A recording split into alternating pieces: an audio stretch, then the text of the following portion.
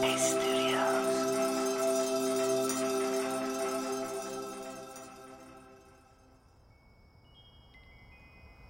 Hi, it's Eve here, and welcome to Radio Headspace and to Tuesday evening.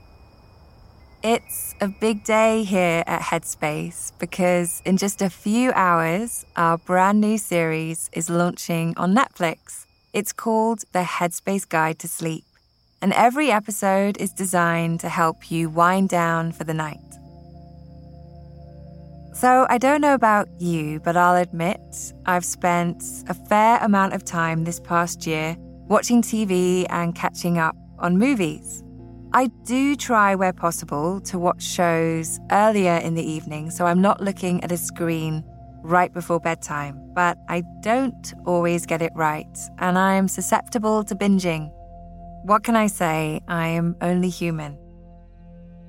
But I do recognize that it's probably not so good to do it right before bed, or at least not every night. And recently, my husband has been saying that he hasn't been sleeping well. He's been really busy, often working 10, 12, maybe 14-hour days. And most of that time is spent glued to his screen. He's a developer and he spends long hours coding. I often joke that he's going into the Matrix when he works. Who knows, maybe he is.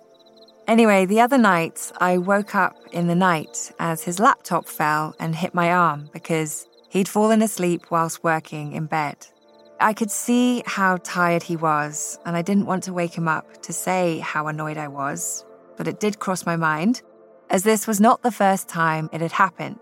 So the next day, we had to agree to some boundaries with our devices in the bedroom, as it was really starting to affect us both. Not only was he not getting restful sleep, but the laptop was waking me up too. And I think the thing to call out here is that ultimately technology isn't bad. In fact, it has so many good uses, but it's our relationship to it that can be problematic, especially if we find ourselves glued to our screens right before bedtime. And there can be a feeling that we need to stay constantly connected to our devices. And as a result of that, we've developed some quite bad habits. And one of those habits is to react to every single little thing, every sound, every vibration that comes from our phone or our computer. And when it comes to sleeping, the technology we use has gotten pretty good at keeping us awake, as the blue light that radiates out from our devices can start to shift our sleep rhythm. And this has definitely been the case for my husband. In addition to that, if we are, say, checking social media or we receive a text from a friend, it can trigger the release of dopamine, which makes us feel happy. And the reward system in our brain is activated, making it really hard to quit that device.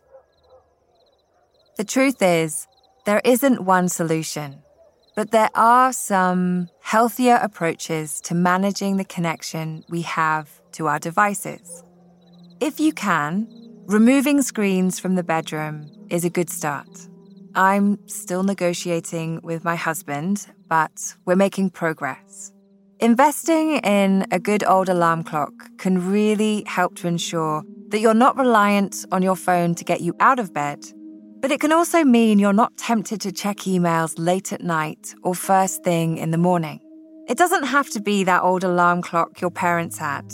Maybe do some research and find something nice, something beautiful that helps tie your room together. I've also found the following things really helpful because setting the right tone for a good night's sleep is pretty important to ensuring a restful night. Firstly, minimize screen time right before bed. Next, try having a warm bath or shower. And finally, try doing a wind-down exercise and listening to relaxing music. And if you would like to learn more, check out The Headspace Guide to Sleep on Netflix. I hope you can join me there tonight. But either way, I'll look forward to seeing you back here tomorrow.